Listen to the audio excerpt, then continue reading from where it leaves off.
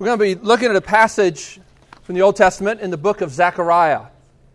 Probably haven't read much in Zechariah, but there's one of the most beautiful pictures of Christ and of the gospel, the good news that we celebrate. One of the most beautiful pictures that I think there is in all the Bible, in any of the writings that are the Bible, is in Zechariah chapter 3. We're going to look at that. What we're going to talk about tonight is the issue of beauty, how it drives us, how do we get it. I want to start with a couple quotes as those little outlines are going around. A couple quotes from books. These are not, both these ladies I'm going to quote from are not Christians. Actually, the one lady did get converted after she wrote this piece that I'm quoting from. I don't need to read these quotes, but I think they're helpful in sort of framing our discussion tonight as we think about the role of beauty in our culture and the way it gets sold to us. First is a quote from a lady, Jean Kilbourne, very, very wonderful book on the power of advertising and the way it shapes our thoughts and attitudes, called Can't Buy My Love. And she writes this, 17, she's talking about 17 magazine. 17 refers to itself as a girl's Bible. Girls of all ages get the message that they must be flawlessly beautiful. And above all these days, they must be thin. Even more destructively, they get the message that this is possible. That with enough effort and self-sacrifice and the right products, they can achieve this ideal.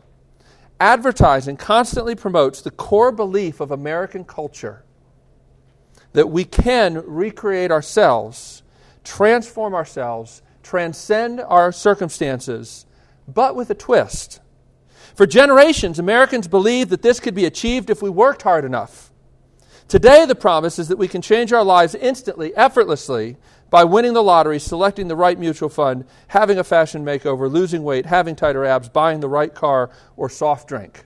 It is this belief that such transformation is possible that drives us. The American belief that we can transform ourselves makes advertising images much more powerful than they otherwise would be. I like how later in the book she says, some people, when I go around to college campuses and I talk about the material from this book, she says, often there'll be students in the back of the room that will say, we're not affected by advertising. It doesn't bother us. It doesn't affect us. And she says it's usually guys in the back with Budweiser caps, sitting back there wearing advertising, right, but not thinking that it has any role in their lives whatsoever. So that's Jean Kilbourne talking about 17 magazine. This next one is from Naomi Wolf. Naomi Wolf, you may be familiar with a very important book she wrote called The Beauty Myth, which is worth reading. But later, a couple years later, she wrote an article called The Porn Myth.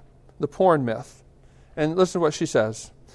She's a feminist writer, so that's kind of the context which she's writing here. She says, as a benefit the other night, I saw Andrea Dworkin, the anti-porn activist most famous in the 80s for her conviction that opening the floodgates of pornography would lead men to see real women in sexually debased ways. If we did not limit pornography, she argued, before internet technology made that prospect a technical impossibility, most men would come to objectify women as they objectified porn stars and treat them accordingly. In a kind of domino theory, she predicted rape and other kinds of sexual mayhem would surely follow. So was she right or wrong? She was right about the warning, wrong about the outcome. As she foretold, pornography did breach the dike that separated a marginal adult private pursuit from the mainstream public arena. The whole world, post-internet, did become pornographized. Young men and women are indeed being taught what sex is, how it looks, what its etiquette and expectations are by pornographic training, and this is having a huge effect on how they interact. But the effect is not making men into raving beasts. On the contrary, the onslaught of porn is responsible for deadening male libido in relation to real women and leading men to see fewer and fewer women as quote-unquote porn-worthy. Far from having to fend off porn-crazed young men, young women are worrying that as mere flesh and blood, they can scarcely get, let alone hold, their attention. Here is what young women tell me on college campuses when the subject comes up. They can't compete. And they know it. For how can a real woman with pores and her own breasts and even sexual needs of her own, let alone with speech that goes beyond more and more, you big stud.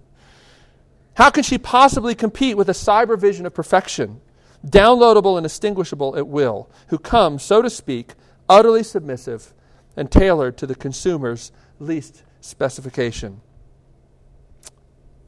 That's pretty scary, isn't it? How do you fix that? How do you fix that? We're going to talk about how we fight against this. Because God is out to draw forth from us desires and clothe us in such beauty that we would be able to stand and fight and not be squeezed into the culture without thinking. Christian community should be a place where beauty is defined differently. It should be a place where the cross has deconstructed and reconstructed our idea of what beauty is. And it's incredibly important for us. So let's look at God's Word and see what He has to say about this. I think it's on there on your little sheet there. If you didn't get a sheet, it's in Zechariah chapter 3. Fascinating passage.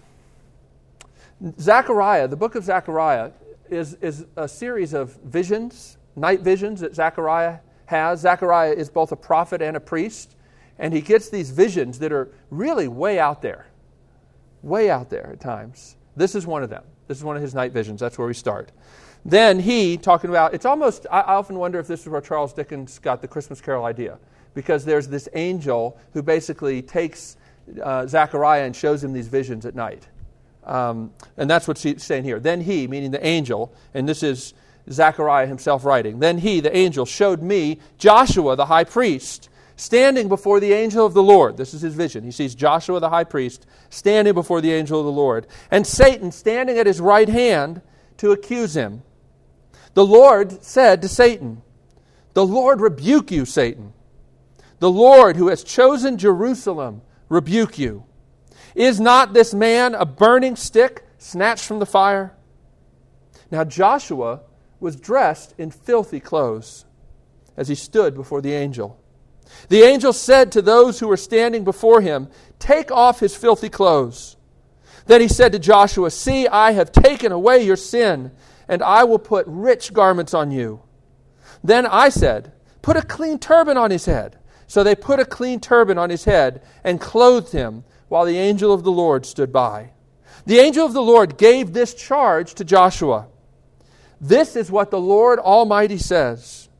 If you will walk in my ways and keep my requirements, then you will govern my house and have charge of my courts. And I will give you a place among these standing here.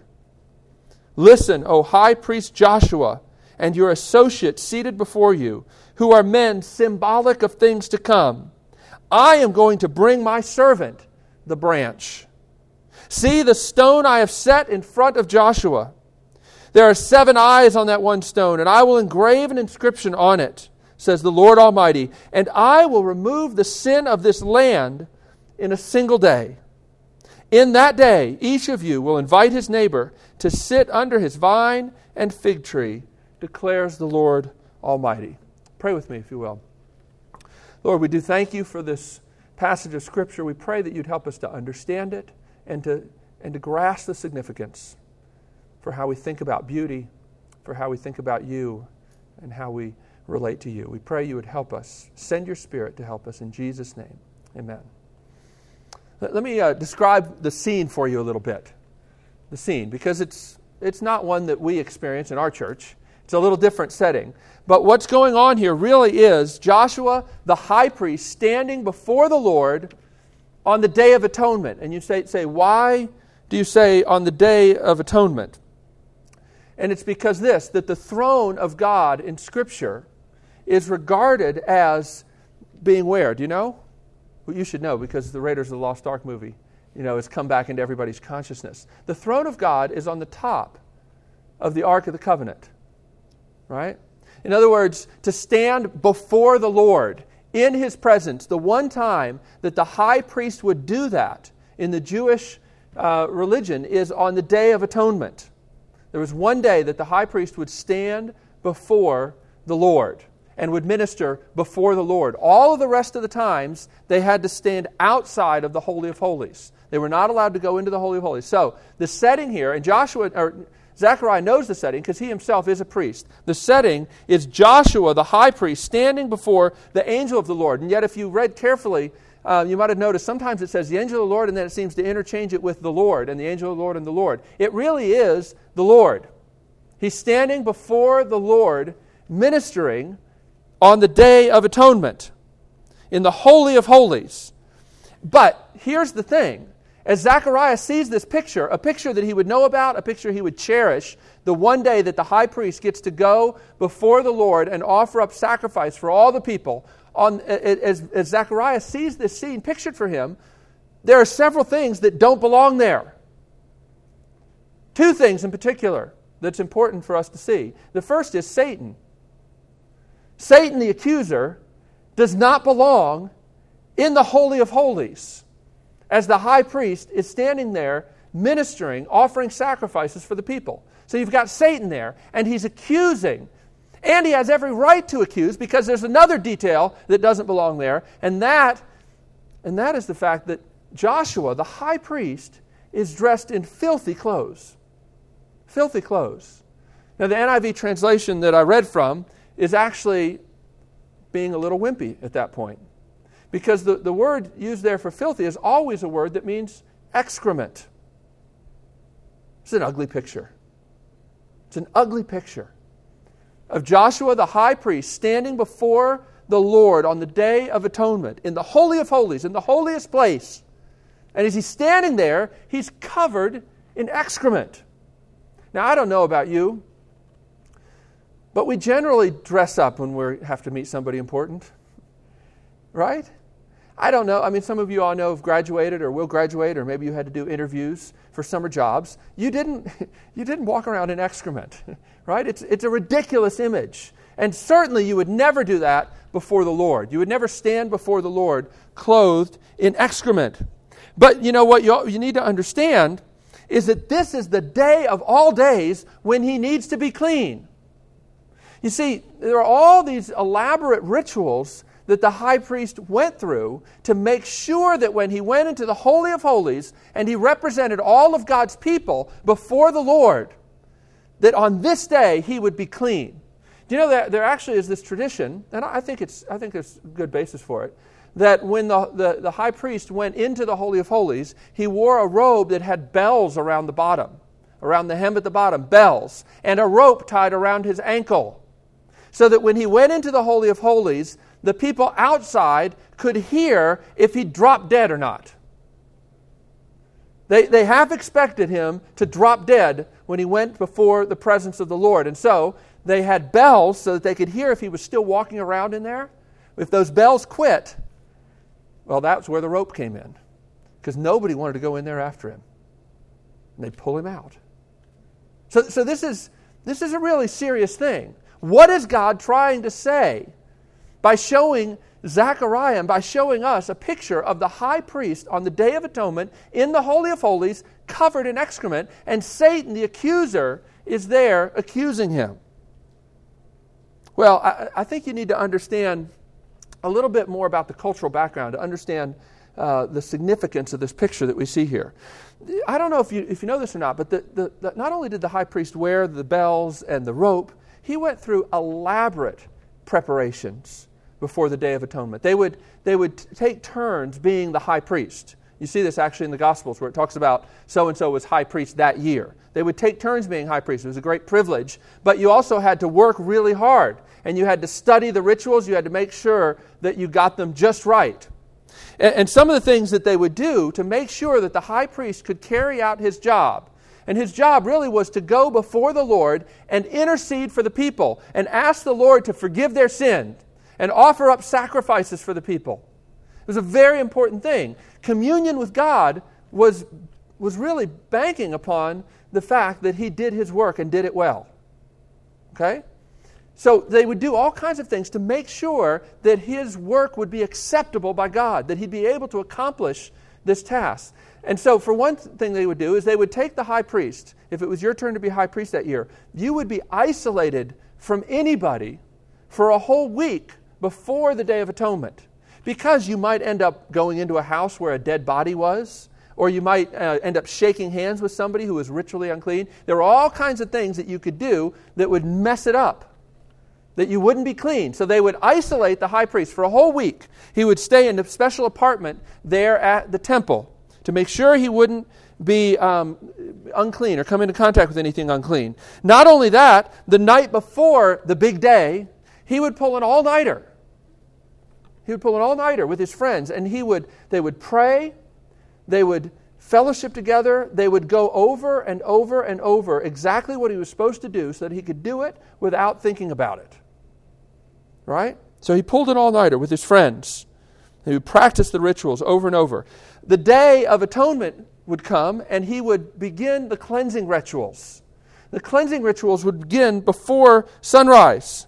Throughout the day, scholars tell us that he would bathe himself in public no less than 5 times, behind a big linen screen, but out in public where everybody could see and know that he was clean. Again, if he's going to represent you, he needs to be clean. He would wash his hands and his feet at least 10 times. And again, all this in public. And he wore special clothes as well on the Day of Atonement.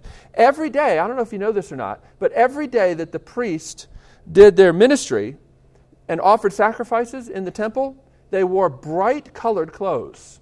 They didn't wear white. But on this day, he wore white. So he wore special, clean clothes.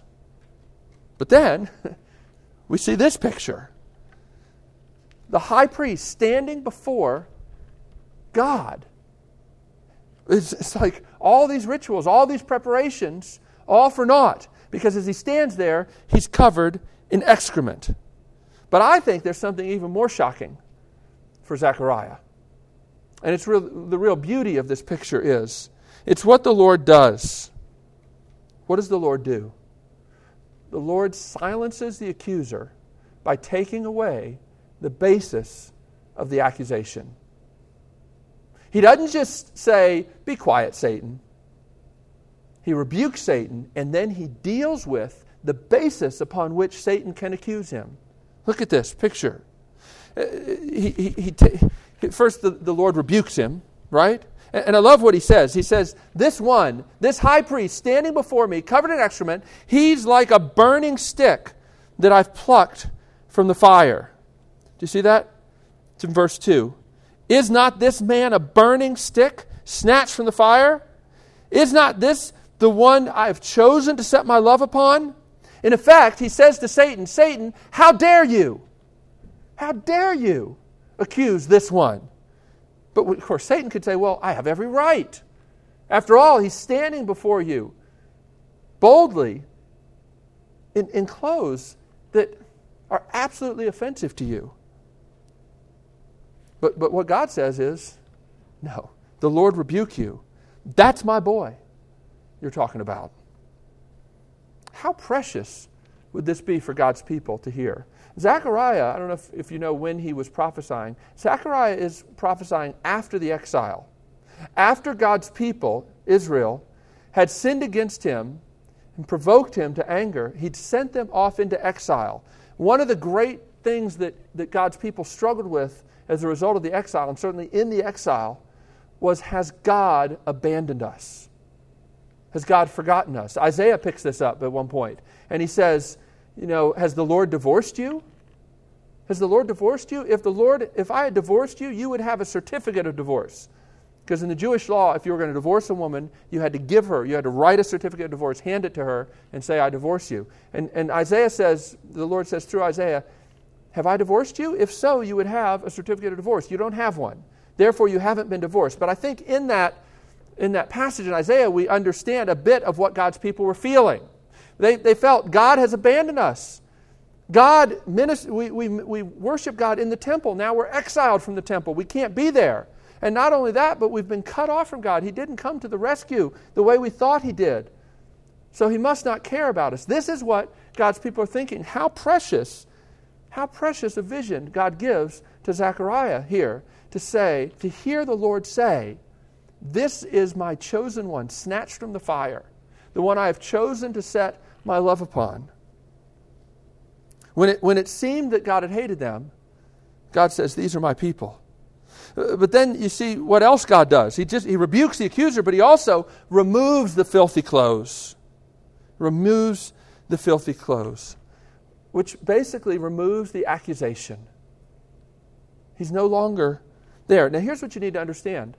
A lot of times in Christian circles we talk about grace, but I don't think we often understand how huge it really is. Grace is not just God overlooking all the things about you and all the things you've done that would want to make him run away. It's not God just overlooking those things and choosing to not see them. It's God taking away everything that would make him want to run away from you. What is beauty? What is beauty? And what is justification, this Christian word we talk about? I think the two are very closely connected. It's important for us to understand that. I often tell my students here at Belmont that basically justification is the beauty. It's basically getting God's commendation or God's approval because you're beautiful in his sight. It's God saying, you're beautiful in my sight because you've done everything I wanted you to do.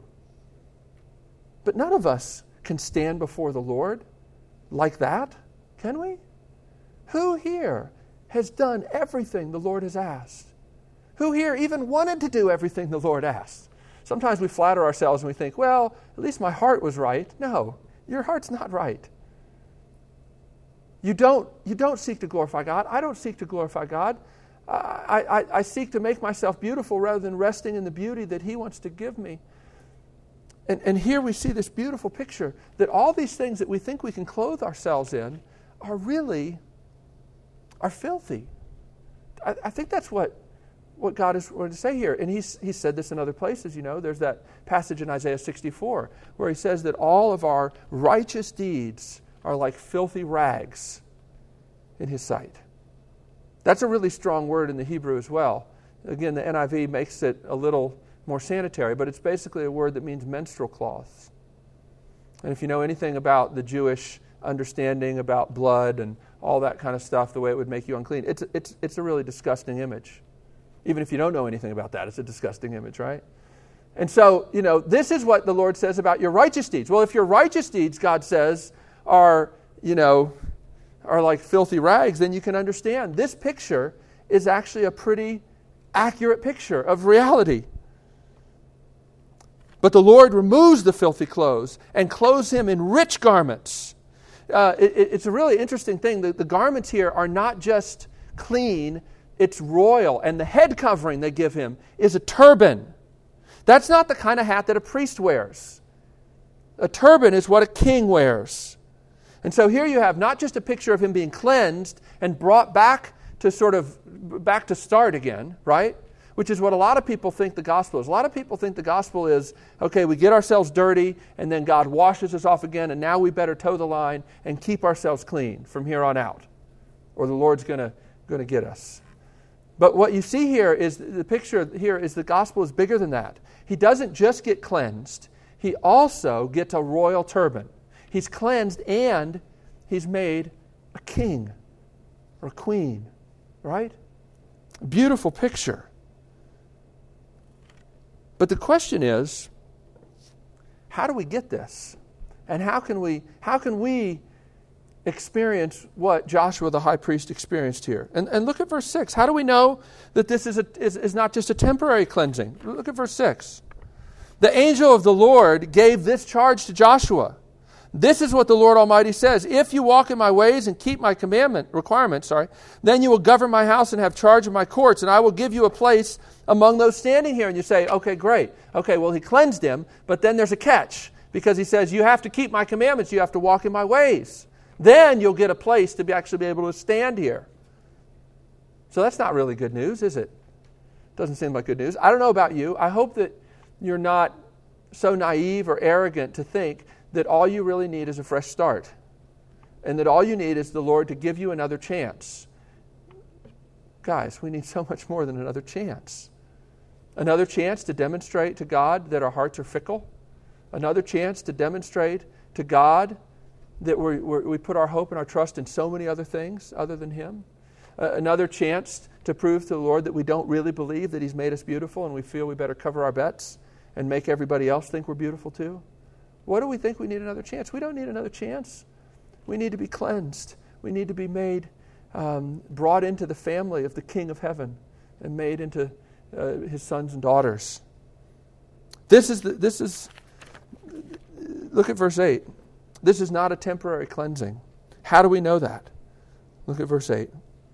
Listen, O high priest Joshua and your associates seated before you, who are men symbolic of things to come.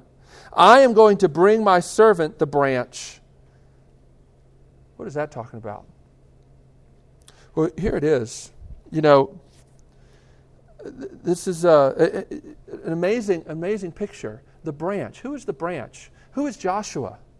There are places in the Old Testament where there are pictures of Jesus, but they're a little cloudy.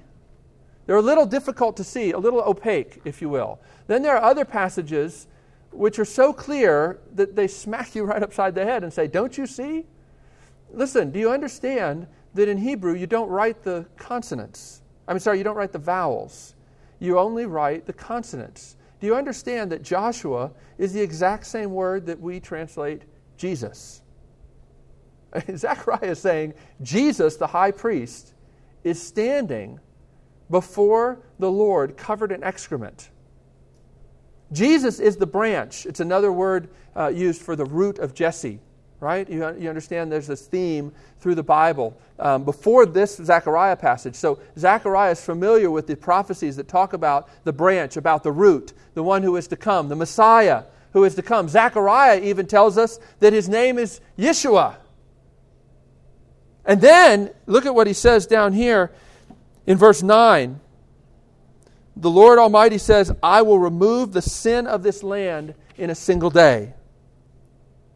Now, this is symbolic of something to come that will have the effect of removing the sin of this land in a single day. And what you have to understand is Zechariah would have been screaming, how in the world can that be possible? Are you meaning to tell me that we have been celebrating sacrifices at this point for over 1,000 years? Every day, twice, 3 times a day, we've been doing these sacrifices over and over and over and over again. And God, you're going to do something that will remove the sin of this land in a single day? How in the world can this be possible? The way it's possible is because there really was Yeshua who stood before the Lord in the Holy of Holies, covered in excrement. And the Lord obliterated him. He gave him what he deserved for standing before him, covered in excrement. But it wasn't his excrement. It was yours, and it was mine. Symbolic of things to come. This whole passage is so powerful a picture of what Jesus experienced. Jesus is the only one who ever dared stand before the Lord covered in filthiness. He's the branch. But understand, he too had a final week of preparation. Don't you know, the Gospels spend fully half of their chapters talking about Jesus' final week of preparation. He too had an all-night vigil, but do you remember, he didn't have any friends that would stay up with him and pray. They kept falling asleep. And he'd wake them up and he'd say, pray with me. I'm about to undertake the ritual that I have been prepared my whole life for. Won't you just stay up with me? Pray with me. Comfort me. Strengthen me. And then later he was betrayed with a kiss. That was his night.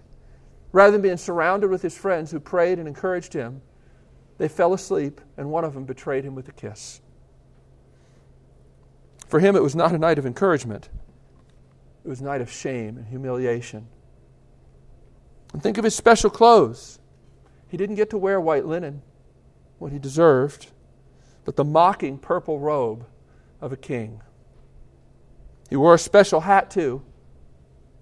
Not the royal turban that he deserved, but a crown of thorns. And he had a public bath. As people spat upon him, humiliated him. That was our high priest. But what the law and the sacrifices were unable to do for over 1,000 years, Jesus accomplished in a single night. The only high priest who ever stood before Jesus, or before God, covered in excrement was Jesus, and he was obliterated. But because of that, we can stand before him. Because Jesus took the wrath of God and drank it to the very dregs. Therefore, we can stand, not having to try to convince him that we deserve to be there because we're so beautiful, or we're so clean, or because we have a pure heart. We just get off track a little bit. We don't have to pretend about any of that stuff because the sin has been wiped away. What Jesus did dealt with everything that would make God want to run away screaming. Dealt with everything that made us filthy in his eyes. Dealt with everything that made him disappointed in us. God destroyed Jesus so that we could be clean, so that his people's sins could be wiped away in a single day. And as I draw this to a close, I just want to say, my prayer is that his boldness would give birth to our boldness. What is it that makes us so afraid to trust in what Jesus has done? To trust in this work? Why do we feel that we have to make other people believe that we're beautiful?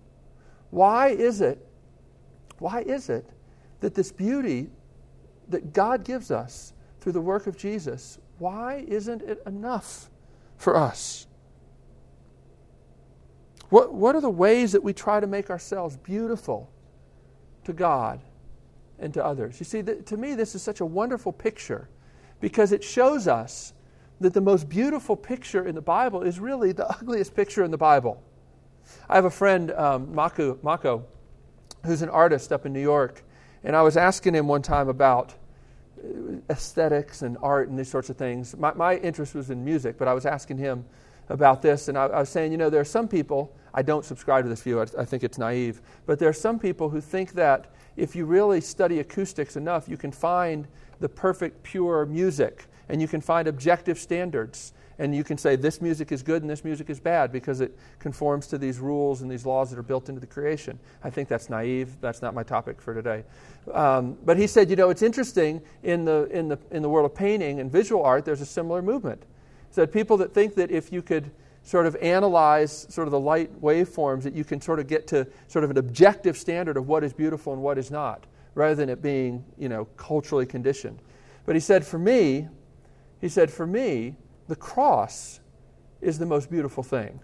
And that's such a paradoxical image because it's a really grotesque, gruesome, ugly image of a man hanging on a cross, bleeding, struggling to breathe, naked. Right? That's what the Bible holds up and says, this is beauty. And your idea of beauty has to conform to this. All other ideas of beauty have to be broken upon the cross. Now, that doesn't mean that I don't think that sunsets are beautiful and whatnot. But the ultimate standard of beauty is a paradoxical, ugly image. What that means for us is that we don't have to submit to any cultural ideas about beauty. It doesn't define us. The beauty that defines us is this. We were covered in excrement, but then Jesus took that covering, took that shame, stood before God, and it was fully dealt with. It was fully dealt with. Do you understand that Jesus doesn't just wake up one day and says, oh, I like this James guy. He's a good guy. I could use him on my team. I think I'll invite him in. Let him be part of my people. If that's what the gospel was, how would you know that Jesus wouldn't wake up one day and change his mind? But you see, the reason the gospel is so good is because the work of Jesus silences every basis upon which Satan or anybody else could accuse you. It doesn't exist anymore. If you're in Christ, you aren't filthy anymore. I don't care what you think. I don't care what you've been told. I don't care what you tell yourself. It's not true. Because it was obliterated. Your guilt and your sin and your shame was fully put upon Jesus, and God destroyed it. And it doesn't exist anymore. And what you have now is the robe of righteousness of Christ, where everything that He's done, everything that He said, everything that He felt, this is beauty, right? The ultimate standard of beauty is Jesus, the one who said, it's my meat and drink to do what my Father asks. He's the only one who ever loved the Lord his God from his heart, with all his mind, with all his soul, with all his strength. And if you're in Christ, you get credit for that. And when God looks at you, He sees you as He sees Jesus. That has to begin to break down the power of what other people think about you. It's not that it doesn't matter, but it doesn't matter, right? It changes everything. It's not your ultimate definition. Therefore, you can be bold. You can stand before God. I love this quote from Martin Luther, and I'll close with this. Martin Luther said, listen, when the devil comes to you and he tells you that you're a miserable piece of crap, and he does it all the time. Sometimes he doesn't need to, because you're saying it to yourself all the time anyway, and he can go on to other people, right? But when you tell yourself that, when Satan tells you that, Martin Luther said, don't ever argue with the devil. He's much too clever. What you should say to the devil is, devil, yeah, you know, I really am a miserable piece of crap. I don't love people the way I should. I don't even love God, who lived and died in my place. I don't do half the things I'm supposed to. I don't even do half the things that I want to do to sort of get you off my back. But listen, go take it up with Jesus, Satan. You don't know the half of it. I'm much worse than you think. But go take it up with Jesus. He lived and died in my place. There's no basis for accusation here anymore. This is the boldness of faith. To say, well, yeah, I recognize this picture. But I recognize and I trust in the work of Christ. Therefore, I can stand and know that I'm clothed in clean garments with a royal turban on my head. Do you feel like that? How come the Word of God doesn't have more power than the words we tell ourselves? We need God's grace. We need God's Spirit. We need each other. We need to remind each other. This is what's true. Not what people tell you, not what the advertisers tell you. I think the advertisers are scared to death that the gospel might actually stir up longings and begin to offer real satisfaction to those kind of longings, the kind of longings that nothing you could buy would ever satisfy. The gospel wants to stir you up to long for this kind of beauty and to say, in Christ you have it. I'll close with this quote from C.S. Lewis. It's back on the front page. We do not marvel, he says, we do not want merely to see beauty, though God knows even that is beauty enough. We want something else which we can hardly put into words, to be united with the beauty we see, to pass into it, to receive it into ourselves, to bathe in it, to become part of it. Brothers and sisters, this is what Christ offers in the gospel. If you're in Christ, this is what you have. Let's pray together.